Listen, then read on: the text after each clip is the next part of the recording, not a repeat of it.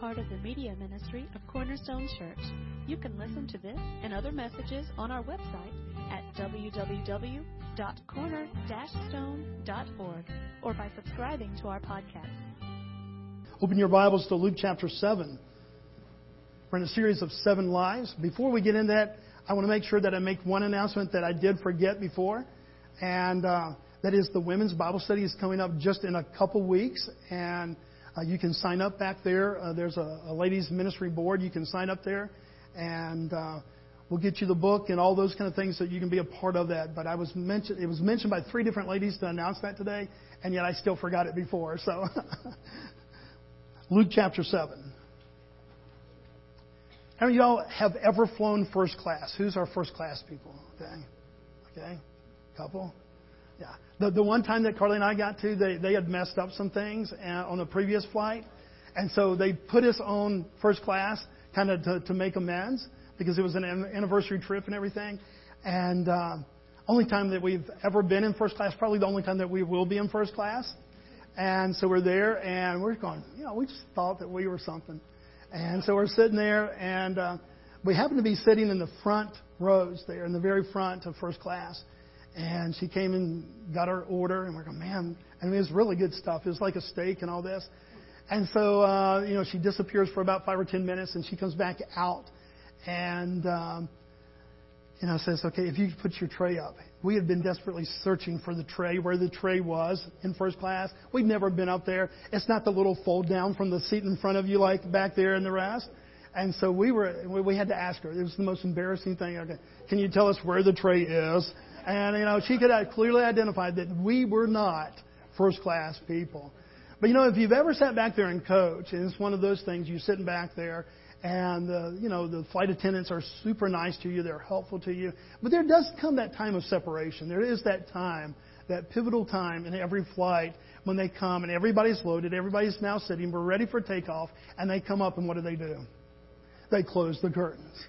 And I don't care, especially if you're sitting on like row 2 or 3 or 4 back in coach, it's very obvious. Now, when you're back there in row 35, you don't really notice it that much. But when you're right there, you're going, man, there was just a designation that was made. There was a clear line in the sand of the haves and the have-nots. And, yes, we have a bathroom back here, and yes, we have some of this stuff, but we don't have what they have up there. And there's just this moment that you're going, okay, this curtain being drawn signified a declaration, whether it was said out loud or not. Because the stewardess is still, or the flight attendant, my bad, the flight attendant was still very much, smiling all the way until her face disappeared behind the curtains. Surely that couldn't happen in real life. I mean, not a plane, but designations kind of subtly, or sometimes not so subtly made, to where you really saw a designation, a label, something put on your life, and you just saw a classification and something that was being determined that made you feel uncomfortable. Well, that's what we see in this scripture this morning. Again, we're in a series of 7 lives. We're in a series about lives that are transformed when they meet Jesus. And so many of these stories, as we begin to look at them, we're familiar with them. This is the woman who comes in to begin to wash Jesus' feet, okay? And there's actually, I want to make sure that you realize that there's 2 stories in the Bible where this happens. Because every one of the Gospels, Matthew, Mark, Luke, and John, all tell about a woman who came in and washed the feet of Jesus. But 3 of those Gospels, not Luke, but 3 of those Gospels, Matthew, Mark, and John, are talking about Mary Martha, that one. And what confuses us is that they're in the house of this guy named Simon. But if you look back in that scripture, it says that this woman comes in, and they're in the house of Simon, but it's Simon the leper. This is Simon the Pharisee. And a Pharisee would not have been a leper. A leper could not have been a Pharisee. And so these are 2 different stories. There are some commentators that say, well, I think it's, too many similarities. But there's as many dissimilarities as there are similarities. So realize that when we begin to talk about this, that there are 2 different women. The other point of the other 3 the Gospels are making is Judas is really upset that this woman would take this very costly ointment and spill it because, hey, couldn't we have taken that and given it to the poor? and he misses the whole idea of worship there. That's not the point of this story. And I hope by the end of the next 25, 30 minutes, 35 minutes that we can sit here, and that you will see that this has a whole different point. Humanity has a bent through classifying people. You have a bent through classifying people. You may not think that you're a judgmental person, that you're not, no, I don't judge the book by the cover. We all do. It's part of our personality. It's part of the fall, that we just kind of have this bent toward it. I'm not saying that you do it sinfully. I'm just saying we have a bent there. And sometimes it's on financial status. Sometimes it's on educational status. Men, we do this a lot. It really is amazing how different we may view somebody initially. We don't know anything about them. We're just sitting there, we meet them, and Craig, I come up to you and you tell me that you're CEO of a company. Well, I don't even know you. And I was like, CEO? Wow. And I don't know if it's a one-man company or it's 100 people or 1,000 people or, if you're Fortune 500. I don't know that, but CEO. Somebody else comes up and they say, okay, I have this job. And let's just say that it's one of those jobs that somewhere in our society we think, well, bless his heart. Men especially, it's kind of like, okay, we're not trying to be critical, but it's just part of that nature, that fallen nature that we kind of classify and kind of put people in different things. Folks, this is not our culture. This is not something that has just come new. This was happening thousands and thousands of years. In fact, if we go all the way back in Genesis, it was happening there. It's part of the fall. And it really happens a whole bunch in the Gospels. Open your Bibles to Luke chapter 7, starting with verse 36, and we see that there truly is this, from the very beginning, kind of a have and a have-not mentality. Verse 36, one of the Pharisees asked him, that is Jesus, to eat with him, and he went into the Pharisee's house and reclined at the table. This Pharisee, we'll find out, is a man by the name of Simon, and he is one of the religious haves. The Pharisees were the religious elite. They were part of, they weren't really pastors so much, but they were leaders, and they were just part of the religious elite. And so they would have been the haves of the religious groups of that society. Now, he invites Jesus, comes in, because Jesus is a known rabbi.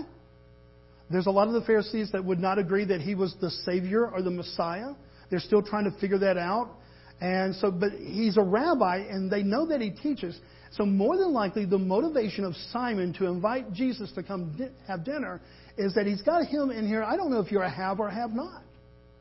I don't know enough about you to kind of classify you into that you are really, truly the religious haves, or if you really are just a fictitious kind of player in this and you really don't have any substance. That's kind of his motivation. Look what happens. As they were having dinner, look what happens in verse 37. And behold, a woman of the city who was what? We never know her name. This is her identity, guys. And it's not just her identity in this household. This is her identity in the community. She does not have a name. She has an identification. She is not a have. She is definitely a have-not among the religious people of that day. So we have kind of three groups going here. Look what it says. Behold, a woman of the city who was a sinner, when she learned that he was reclining at the table, that is, Jesus was reclining at the table in the Pharisee's house, brought an alabaster flask of ointment. This identity puts her in this category that very much Simon would have put her in, and the rest of the community. So here's what we have here, guys. We have a religious section, the haves, that are just kind of the religiously there. That's going to be you this morning. Okay, you just happen to sit in the right place. Okay, you're the ones that, at least by all cultural standards, you kind of have it religiously together. Okay, you're the haves. You're going to be kind of sitting where Jesus is sitting. Okay, you're the religious questionables. We don't know if you're a have or a have not. That's really truly why Simon had Jesus over. He's trying to figure out, like so many of the other Pharisees, is this guy authentic? Is he really one of us? Is he the promised one or not? And so he's going to do some testing. There's going to be some questions here. He's going to see how Jesus responds. But there's a question mark. Sorry, guys. You're kind of sitting in this section this morning of the have-nots. You're going to identify with this woman. You don't have to have names. Forget that I even called you by name before. Because you don't have a name, you're a sinner. It's your identification. I don't call you by your given name, even though I know what that is. You're just a sinner. That's the players in this story, guys. You say, well, Bobby, that's kind of dramatic. No, it really was what was happening, guys. This Pharisee really is, in his mind, he's got it all together. Jesus is the one who's being tested. There is no test for this one. Why? Because the test has already been failed. And the grade's already come in, and it's a failing grade. You're a sinner. You got the setting? Because it's so important for us to kind of understand the setting to see then the interaction that begins to happen to all these different ones. A lot of people say, well, how did this woman even get into that house? Understand a little bit more about the culture. And this plays even to this story a little bit more. When a Pharisee would have supper and invite somebody like a rabbi, like Jesus, over, it was not uncommon for them to leave the door open. Or kind of people could come in. And even those that were sinners, the poor, the hungry. Now, why did they do that? Because in their heart, this was just, a charitable thing to do.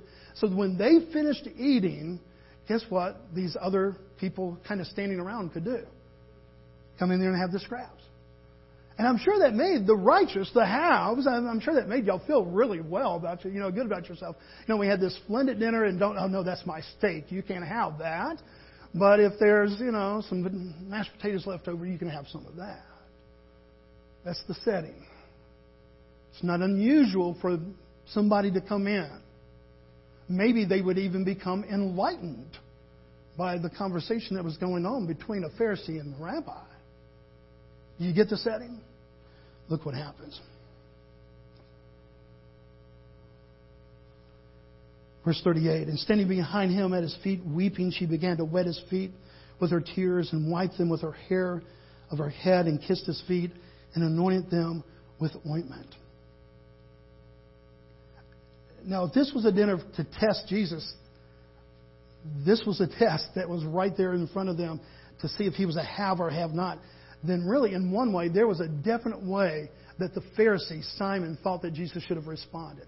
Now, let me give you a word of warning. We're mature people here. Or can I go that we're mature people, grown-up people?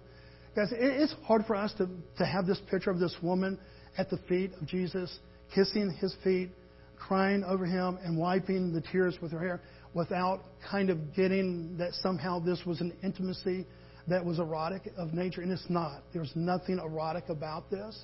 And so it's one of those things we need to make sure that we, in our cultural mindset, don't see this as a woman who was somehow coming on to Jesus or something like that.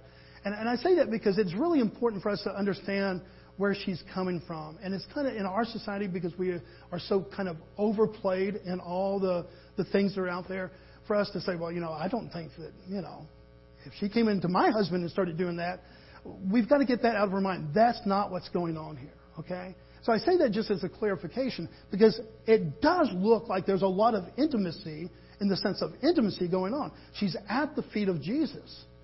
She's crying and she's broken.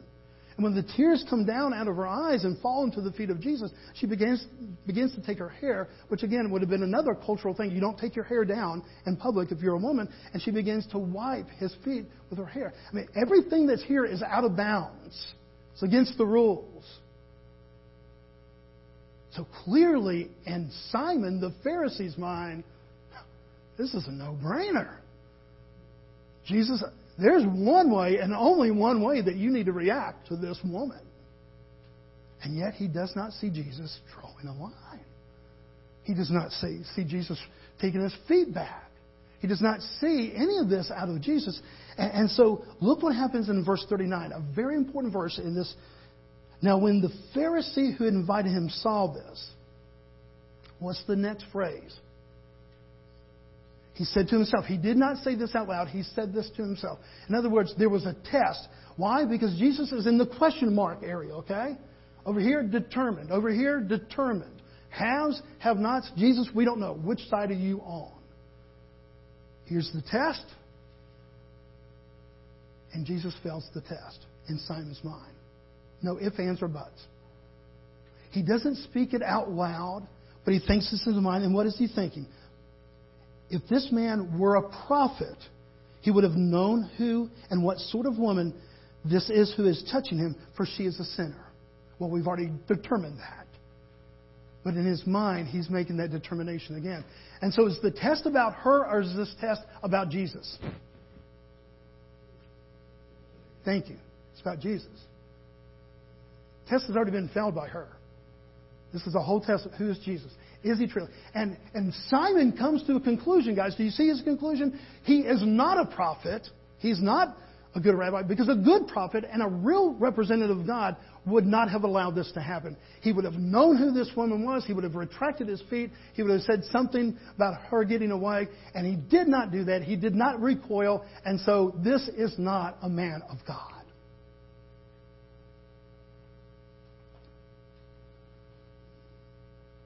He makes the determination even though he doesn't pronounce it out loud in his mind. And he basically, I deem you to the land of the have-nots. Jesus, move out of your seat and join these people over here. Verse 40. And Jesus answering said to him. Now, why is that word answering so important there? He didn't say it out loud. Now, again, it's great theological debate. Does he have the ability to read everybody's mind in his 3 years of ministry? Yes, he has the ability. Did he always take that ability? In other words, did he sometimes, allow himself to disband with some? I mean, he is God. He knows all things. But did he limit himself is the theological term. Was there a self-limitation that Jesus placed on himself? Not that others placed on him, but that Jesus placed on himself, so that he didn't always know what was going on in everybody's mind. Well, this is one of those determinations where he does. Simon says it in his mind, I deem you to the land of the have-nots. You failed the test. Jesus answering said to him, Simon, I have something to say to you. And he answered, say it, teacher. Verse 41. A certain moneylender had two debtors. One owed him 500 denarii and the other 50. When they could not pay, he canceled the debt of both. Now, which one of them would love him more? Guys, I want you to know that there was a lot of times that Jesus gave out what we would kind of consider a riddle. Really hard questions. Really difficult that you don't, I don't know the answer to this. Many times we see in the Gospels that he really did present something that was almost unanswerable because you just didn't have the wisdom to know. But this is not one of those times. This, in theological terms, in practical terms, and even in spiritual terms, is a 1 + 1 = what? He says there's two people. One owes 500 denarii, 500 days' wage. Other 50. They both can't pay. He forgives and cancels the debt of both. Which one would love him more? It's really an easy question. And Simon gets it right. Look what he says. Verse 43. Simon answered, the one, I suppose. Now, there's a little, he covers himself, I suppose. Just in case he did get a wrong answer, he can say, well, that's what I was kind of thinking on the side. No, Simon answered, the one, I suppose, from whom he canceled the larger debt. And Jesus said to him, you have judged rightly. Winner, winner, chicken dinner. You got it right. It wasn't that hard of a question, but you did get it right. But here's the part that you got wrong.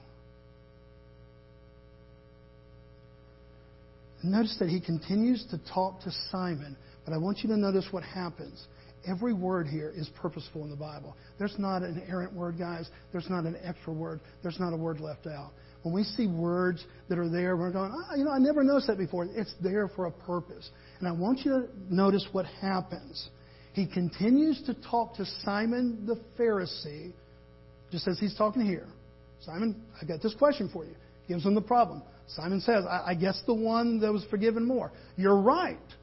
And he continues to talk to him, but he turns to the woman. Now look what happens in verse 44. Then turning to the woman, he said to Simon, the most important question of the whole day, guys, for a church body, for Christians. Do you see this woman?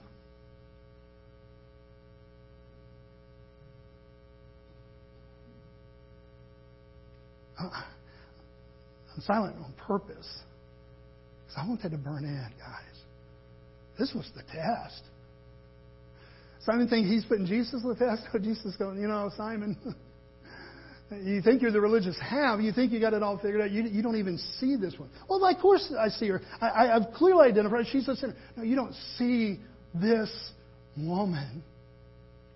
Do you know statistically, and we don't know what sin this woman was known for in community. It very much could have been that she was a prostitute or something like that. Do you know that if you trace back a lot of women who do questionable things, when you trace back in their lives, there's been abuse upon them.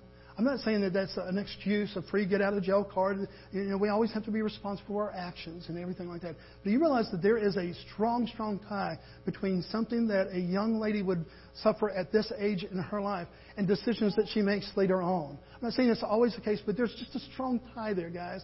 And I think what Jesus is saying here, without reading too much in, because we don't want to ad-lib for the Bible, is, do you see this woman? All you see is the resulting end of her sin. You never saw what led her there. And so oftentimes, guys,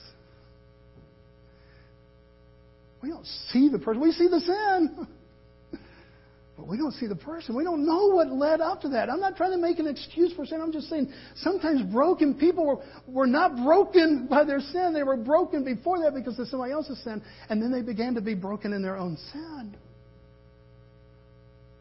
Don't know that about this lady. She could have been 100%, hey, just want to get rich. I'm going to go out there and, this is going to be my job. And I'm going to get rich. She could have had that motive. But that's not where she is this day. She is broken. And one of the most telling questions of this whole passage is when Jesus, still talking to Simon, turns to the woman and says, do you see this woman? Verse 44.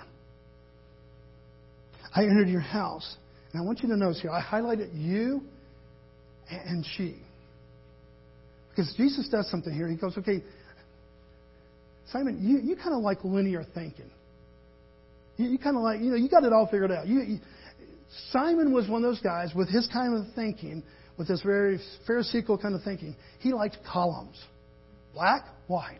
Any people here, you just like black, you think that way. Just, something happens and you put it one way or the other. It just kind of happens. It's just kind of part of the person. Well, Simon's that way. And the Pharisaical nature just kind of even prompted it that much more.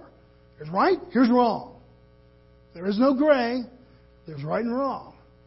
There's haves and there's have-nots. And so Jesus, I think, kind of says, okay, you think this way? You like Excel spreadsheets? You like your columns? Well, let me column this out for you a little bit. I entered your house, and you gave me no water for my feet. Now, that would have been a customary. Middle Easterners are huge, huge, huge on hospitality. And if you were coming over to somebody's house, if they were a special guest, you would always allow them to wash their feet. Because as they traveled the roads in open-toed sandals, their feet really got dirty. So here you are. They also didn't eat at a table like this. This table would have been about that high off the floor, and they actually reclined when they ate. That was the Middle Eastern way. And so you're right down there with the feet. And where your plate is and where your food is, somebody else's feet who's laying right there is kind of right there. So it was just a customary thing to do. And what does Jesus point out? He said, look, Simon, even the customary thing that you do for guests, you didn't do for me. But she has wet my feet with her tears and wiped them with her hair. He goes to another cultural practice that may be unfamiliar to us. He said, you gave me no kiss. It wasn't that odd. In the Middle East, they're hospitable people. They're friendly people. You come over for dinner. No. That I would kiss you on the cheek, okay?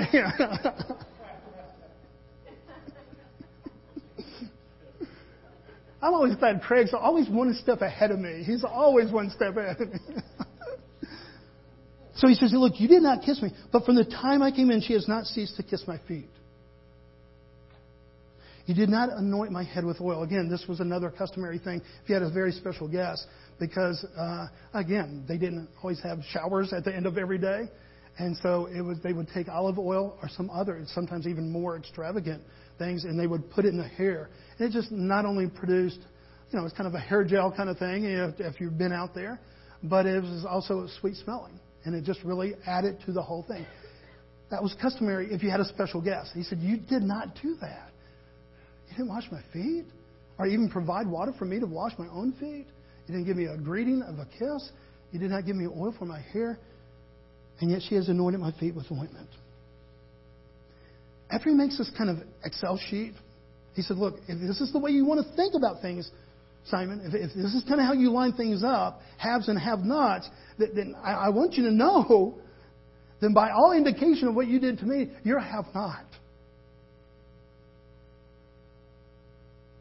Verse 47. Look at the authority and the power of this statement. What's the first word? Therefore is a declaration. There's something's about to be declared. When you say therefore, a judge could go on and give all kinds of things, and then at the end, he's about to give sentence. He's going to, therefore, he's about to make a declaration. Christ is about to make a declaration here. And look what he declares. Therefore I tell you, her sins, which are many, are forgiven, for she loved much. But he who is forgiven little loves little. Simon, I declare her the authority that I am the Son of God, the Messiah of the world, that she is a have.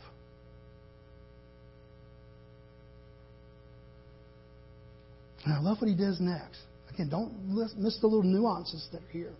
He speaks directly at the woman, and he says, in verse 48, he says, your sins are forgiven. Now, one time, remember, he's looking at her, but he's speaking to Simon, and he makes this declaration to Simon. She is a have. Therefore, I declare she is a have. But now he continues to look at the woman, but now he speaks to the woman. So that it's not kind of third person. He looks in the way that I believe that only Christ could probably look at a person, and he says, your sins are forgiven. Verse 49. This is what religious people do, guys. Here's the trap of religion. Here's how religious people respond to things that they can't quite flowchart out. And when the Excel sheet begins to reveal something in their heart that they didn't want revealed, they debate. In verse 49, that's what they're doing. Then those that were at the table with him began to say among themselves, who is this who even forgives sin? Debate. Let's talk about this. Can he really declare her as forgiven? Is he really a righteous man? They turn it back away because they don't know how to handle the situation. But what I love is how Jesus then comes back in the last verse, verse 50, and he just sums it up. He says to the woman, your faith has saved you. Go in peace. That day, she went from the have-not to the haves by the only voice that matters, guys. The only voice that matters. And yet there's 1,000 voices in your head, in my head. There's influence all around us all the time. And they are declaring all kinds of things. You're a have. Somebody else, you're a have-not. On all kinds of different things in life. But in this one that matters, your relationship with the holy God, the only one that really ultimately matters, and the voice that only ultimately matters, declares that day, first to her accuser, and then to herself, you're a have, and you always will be, and I send you out in peace.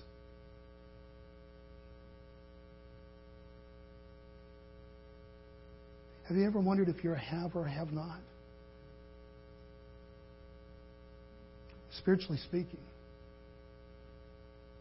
Have you ever wondered, a pretty good person. I know a lot of people that are worse than me.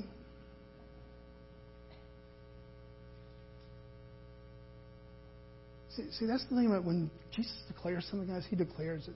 There's a therefore there. Romans 8:1, therefore there is now no condemnation for those who are in Christ Jesus. Doesn't mean that we stop sinning, no. But he paid it totally and fully. So now there is therefore no condemnation for those in Christ Jesus. He pronounces these things clearly. Why? Because we live in a world of doubt. And sometimes that doubt is coming from outside, and sometimes it's coming from inside. I mean, do you think when she entered in that night, do you think that this woman thought that she was a have or a have-not spiritually? I mean, her community had railed on her. Maybe it was deserved. I mean, maybe she did just have this wretched life. Maybe a lot of it was just her own bad choices over and over and over again. But that night she comes broken and repentant. And she comes to one who she has heard is the Savior. She comes in this brokenness. And she takes perhaps all of her life savings. What she does there is very expensive. And she literally pours it at His feet.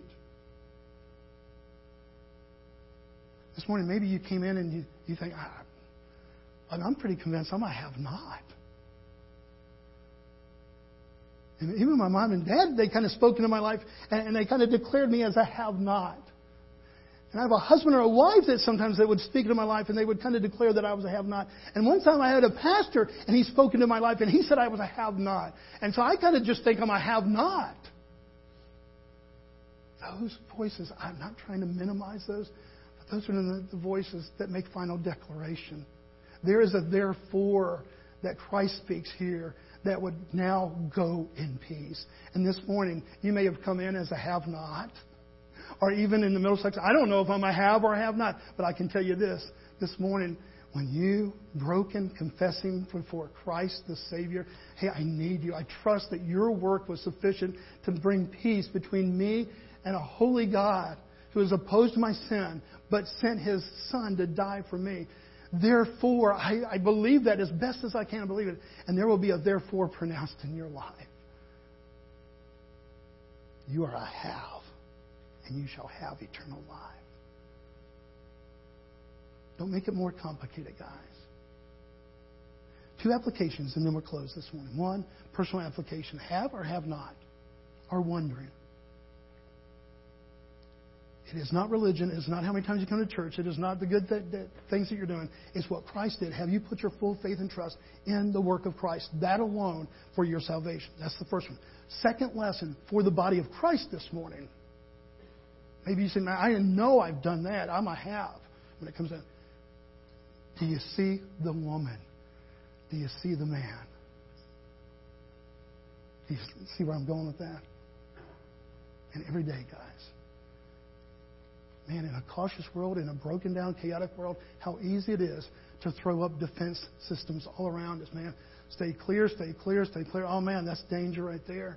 You know, I get it. I really get it. And we have to be cautious and we have to be wise. But do you see the woman?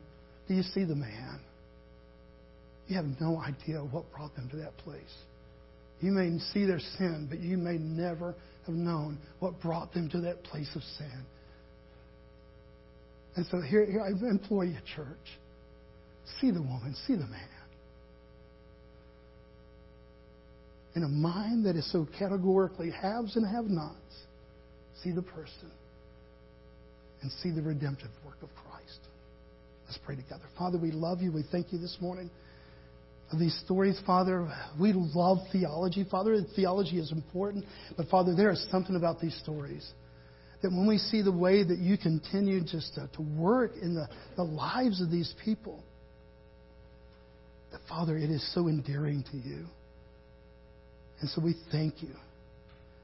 For, Father, I am Simon the Pharisee, but I am also the sinner. And, Father, I thank you that in the midst of me being the sinner and the Pharisee, that, Father, there is an answer of a Savior. And that, Father, you said that all that would come to you, that, Father, that you would save. All that would trust in the provision of your Son, Christ, that, Father, they will have eternal life. Father, thank you that in a world of questions and wondering, are we a have or a have not, that Christ has made declaration that those who place their trust and faith in Him are haves. And Father, I pray this morning for those that are questioning, wondering, struggling, that, Father, today, that you would just give them confirmation that as they look to you and not to religion, not to go into church and not trying to just be a moral person, all those things are important. They're good. You bless them. And yet, Father, that is not the transformation that we need. We need a new heart, new life in Christ Jesus. Father, for us as a church in our judgmental attitudes, Father, how easy it is to see the sin and not the sinner. To make declaration of the sin and not see the person. Father, will you give us the eyes of Christ, the heart of Christ, the mind of Christ, so that we truly can just love people. Father, we love you, that you give us hope. And I pray that even this day, Father, that there will be those this morning, Father, that can put their full trust and faith in you. And you will say, peace.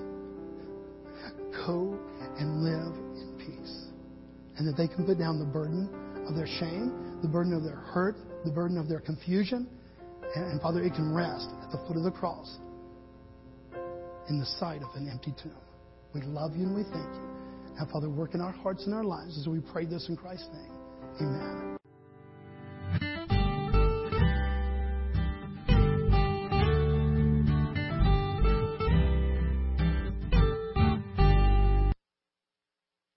Thank you for listening today.